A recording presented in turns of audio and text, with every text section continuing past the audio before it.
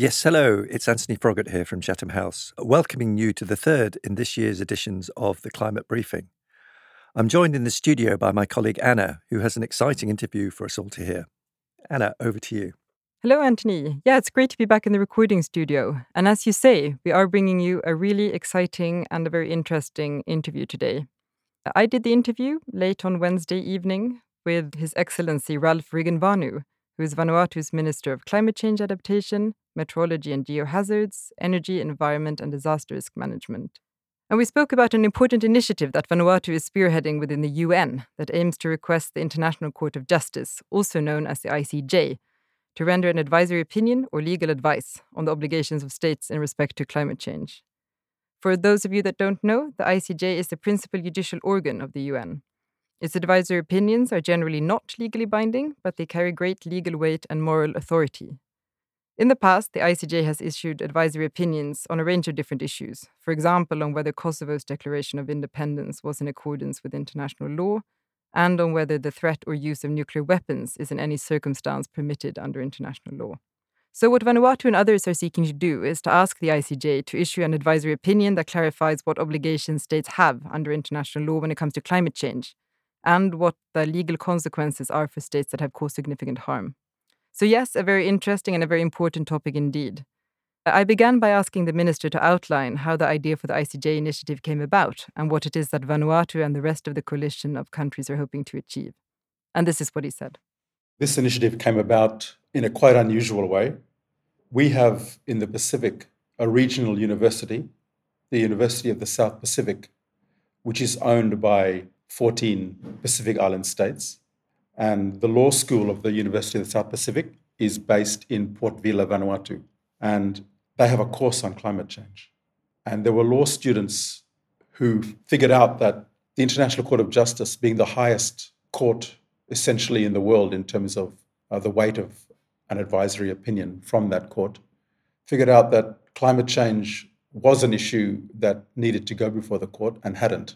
And so they came up with the idea that we need to get the question about the obligations of states that have signed the Paris Agreement and are not fulfilling what they said they would do under that agreement by signing it to the court, for the court to determine what in fact were states' legal obligations. And the students came up with this. At the time, 2019, I was the Minister of Foreign Affairs for Vanuatu, dealing with issues of climate change, among other issues. And they asked to see me. And so I made an appointment. They made an appointment and we met up. And this group of students came in to my office and basically presented this idea. I thought it was a very innovative and interesting idea. And I'd in fact heard about this notion that the ICJ should look at the issue of climate change. But here were these students presenting it quite tangibly and earnestly. And as a result of that meeting, I agreed that Vanuatu would see if we could get this to happen. And as foreign minister, I then got the government to agree that we would raise it at the level of the Pacific Islands Forum. And the Pacific Islands Forum is like the regional bloc of the Pacific Island states. It's similar to the EU for the European states. So the Pacific Islands Forum is the peak regional political body representing all the states. And so every year they have an annual leaders meeting, which is preceded by the Forum Foreign Ministers meeting. And so I made sure that the agenda of requesting an advisory opinion from the ICJ was on the agenda for the senior officials meeting before the foreign ministers met. And then when we met as foreign ministers, I made the intervention. And the foreign ministers agreed that it was something that the leaders should consider. And it was then taken up to the leaders' meeting, which happened a few days later.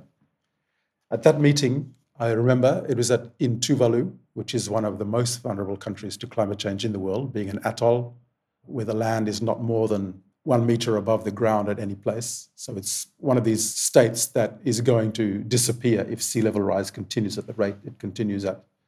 At that leaders' summit, I remember there was a lot of states in support, but there were some states who were a bit hesitant. And so the communique that came out of the leaders' summit in Tuvalu noted that Vanuatu intended to pursue this initiative. And that's where it started. And then obviously COVID intervened, but we managed to get the diplomatic ball rolling to where we are now.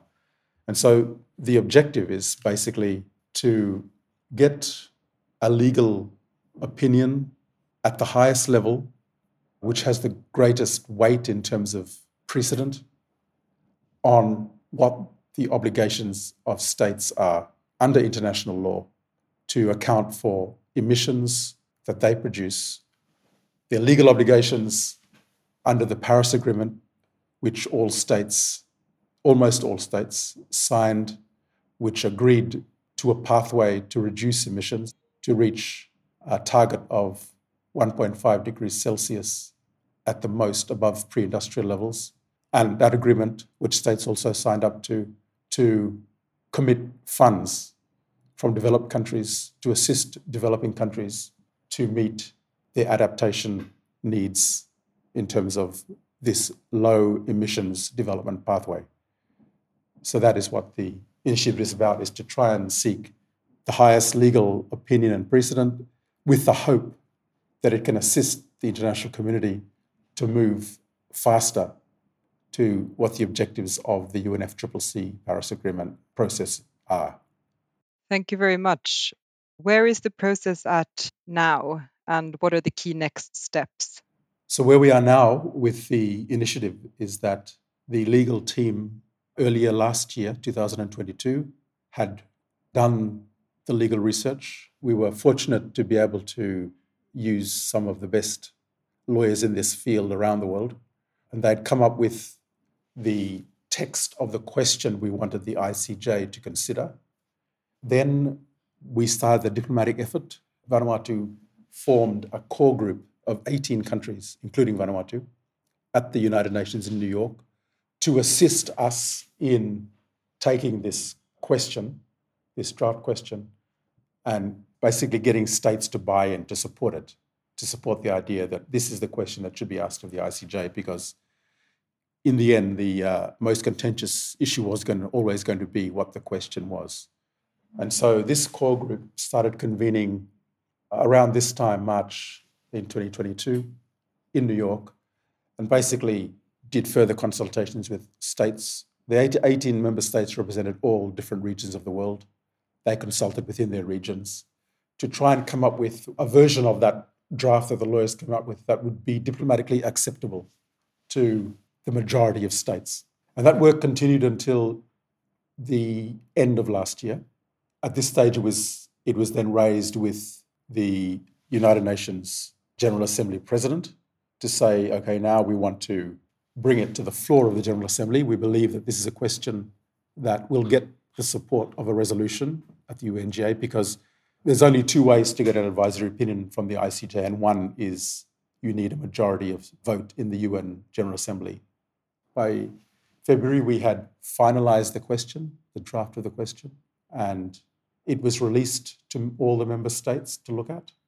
It did take, at the last minute, a lot of diplomatic wrangling to try and make sure that we didn't have anyone too opposed to it.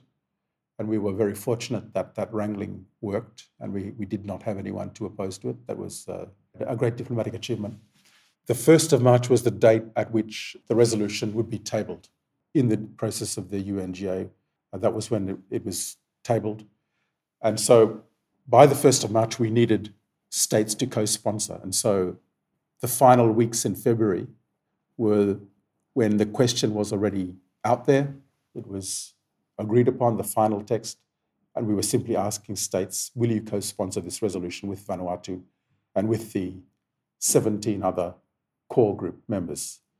By the 1st of March, we had achieved 105 states co-sponsoring the resolution.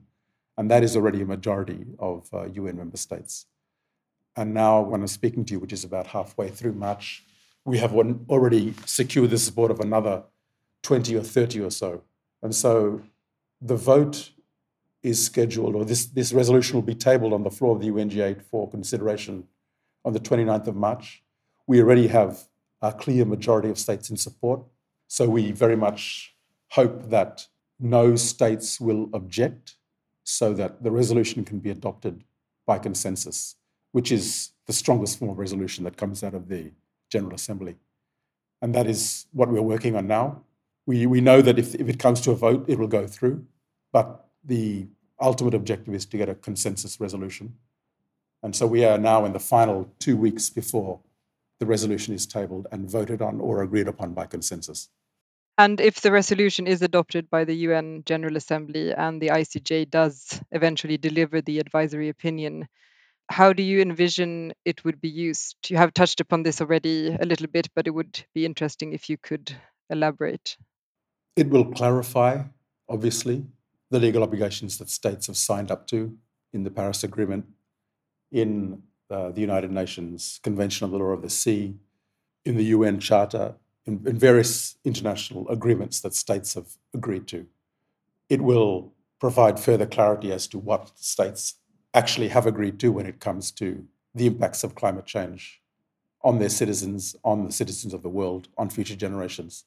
So that legal clarity will assist, we think, in the COP negotiations, the UNFCCC negotiations that happen continuously with an annual COP, right? Sometimes those negotiations have been quite fraught. I was at the last COP in Egypt. It was very contentious. There was a lot of polarized views. We believe that an ICJ advisory opinion will assist to make it easier to talk and agree, hopefully, because things will be clearer from a perspective of what the actual text that countries have agreed to means. Obviously, the ICJ advisory opinion has weight as a precedent or a persuasive argument that can be used at all levels of courts in all jurisdictions of the world. So any court would be able to, at any level in pretty much any country, would be able to refer to the ICJ advisory opinion when cases concerning states' obligations when it comes to the effects of climate change are raised in any case. Also, at some future point, anyone could use this advisory opinion to pressure states to take certain actions that were more conducive to reducing emissions, to speeding up the transition to a net zero emissions pathway. Also, the advisory opinion can be used by any organization to assist in getting policies developed, and at the level of states to assist the development of legislation, can provide direction for what sort of policies and legislation states and other non-state actors can adopt moving forward on the issue of climate change, and particularly what states are obliged to do. So hopefully an advisory opinion will then set a pathway for states from the time the advisory opinion is issued onwards to have domestic legislation that aligns with what the advisory opinion says. So there's some of the ways in which we believe that the advisory opinion will be useful. Picking up a bit of what you said about the COP process and how it might be of assistance there, do you envision, for example, that it would put pressure on states to submit more ambitious nationally determined contributions? We hope so. We very much hope so. We hope that the advisory opinion will be that extra additional pressure that will push states even further down that track. I mean, countries in the Pacific, we've been applying this pressure for years. We are always at the furthest most point of trying to seek the highest ambition on reduction of emissions. And so this will be an additional support to what we've already been saying. And also it'll be a support that comes from the ICJ, which is, a very high legal opinion. You mentioned that more than 100 states are now co-sponsoring this resolution. When you speak to governments that don't back the initiative, what do they say? What are their concerns? And which governments are we talking about? Right from the beginning, the US was against this resolution, which isn't surprising considering they're one of the only countries that didn't sign the Paris Agreement initially. We were hoping that with the change in administration, with Biden, there would be a change, but it hasn't reflected in the diplomacy we've been engaged in. China's also similar. It won't support, but we're hoping with both China and the US that they won't object. We've had key European countries in the core group like Germany, Romania, Liechtenstein, Portugal. Countries like Germany have been some of the most reticent, I can probably say. And it's all to do with they're concerned about the liability implications of an advisory opinion like this. And that's kind of a pretty obvious perspective that you can see, right? They're worried that this is a court that will give an opinion saying they need to do more on climate change. It could mean they could incur additional liability if they don't take this action after the advisory opinion is issued. And that is, of course, their concern. And it's mainly a concern about financial liability. We very much try not to highlight that aspect of it. We try to talk about it, obviously, as something which, as I've mentioned in my previous comments, something that can assist the international community to come to higher ambition. But of course, there is that element that they are worried about, and that is probably the key thing that states refer to when they say they are not in support of the resolution.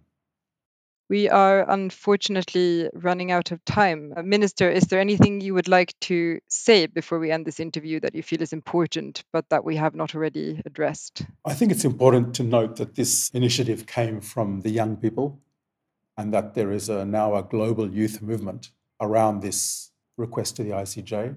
And we're doing this for the future generations, right? This is going to be something that will assist in their futures.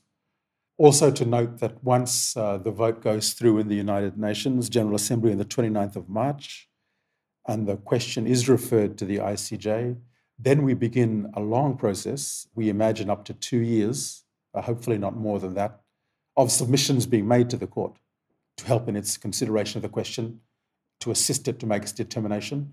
This is going to be a probably more intensive period of this initiative, is actually coordinating submissions, talking to states, non-government actors, individuals to make submissions, marshalling evidence, putting as much as possible before the court in terms of arguments to persuade it to make the strongest possible decision in favor of moving towards a low emissions development pathway for the world. So as soon as the vote is over, then a whole nother level of work begins. But that'll be more in terms of submissions by states and anyone to the court. We are hearing that the youth are going to be well in attendance at court hearings and so on. So it's going to be quite an exciting period for the next year to 2 years when the court is making its deliberations and then when it releases the final decision, of course. Thank you so much for taking the time to speak to me. Thank you, Anna. Thanks so much for the interview as well.